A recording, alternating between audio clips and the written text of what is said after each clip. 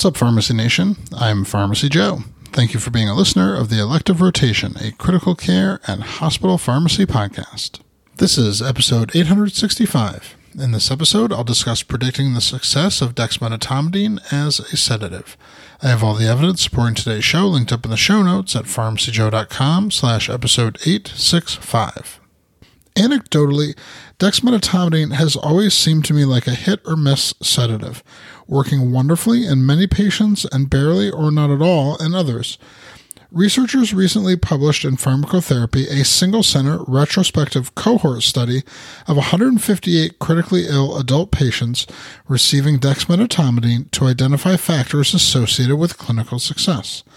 Success was defined as having a mean time within goal RASS score of 60% or greater in the first 48 hours of mechanical ventilation after intubation. The goal RASS score was defined as 0 to -2. Patients on benzos or propofol infusions for greater than 12 hours were excluded from the study. Almost two-thirds of the patients achieved clinical success. Success was associated with a significantly increased mechanical ventilator-free duration at 14 days. The authors performed a multivariate analysis looking at the following 9 factors in regards to the chance of clinical success.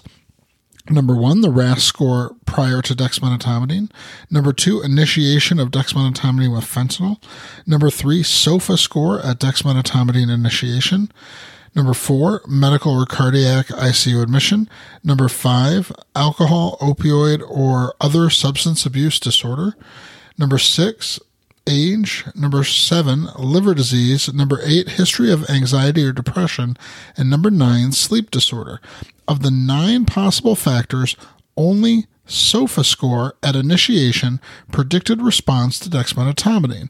The odds of success were decreased by 9% for every point increase in SOFA score. In other words, the sicker the patient, the lower the chance of success. While this finding was statistically significant, the 95% confidence interval did have an upper range of 0.99.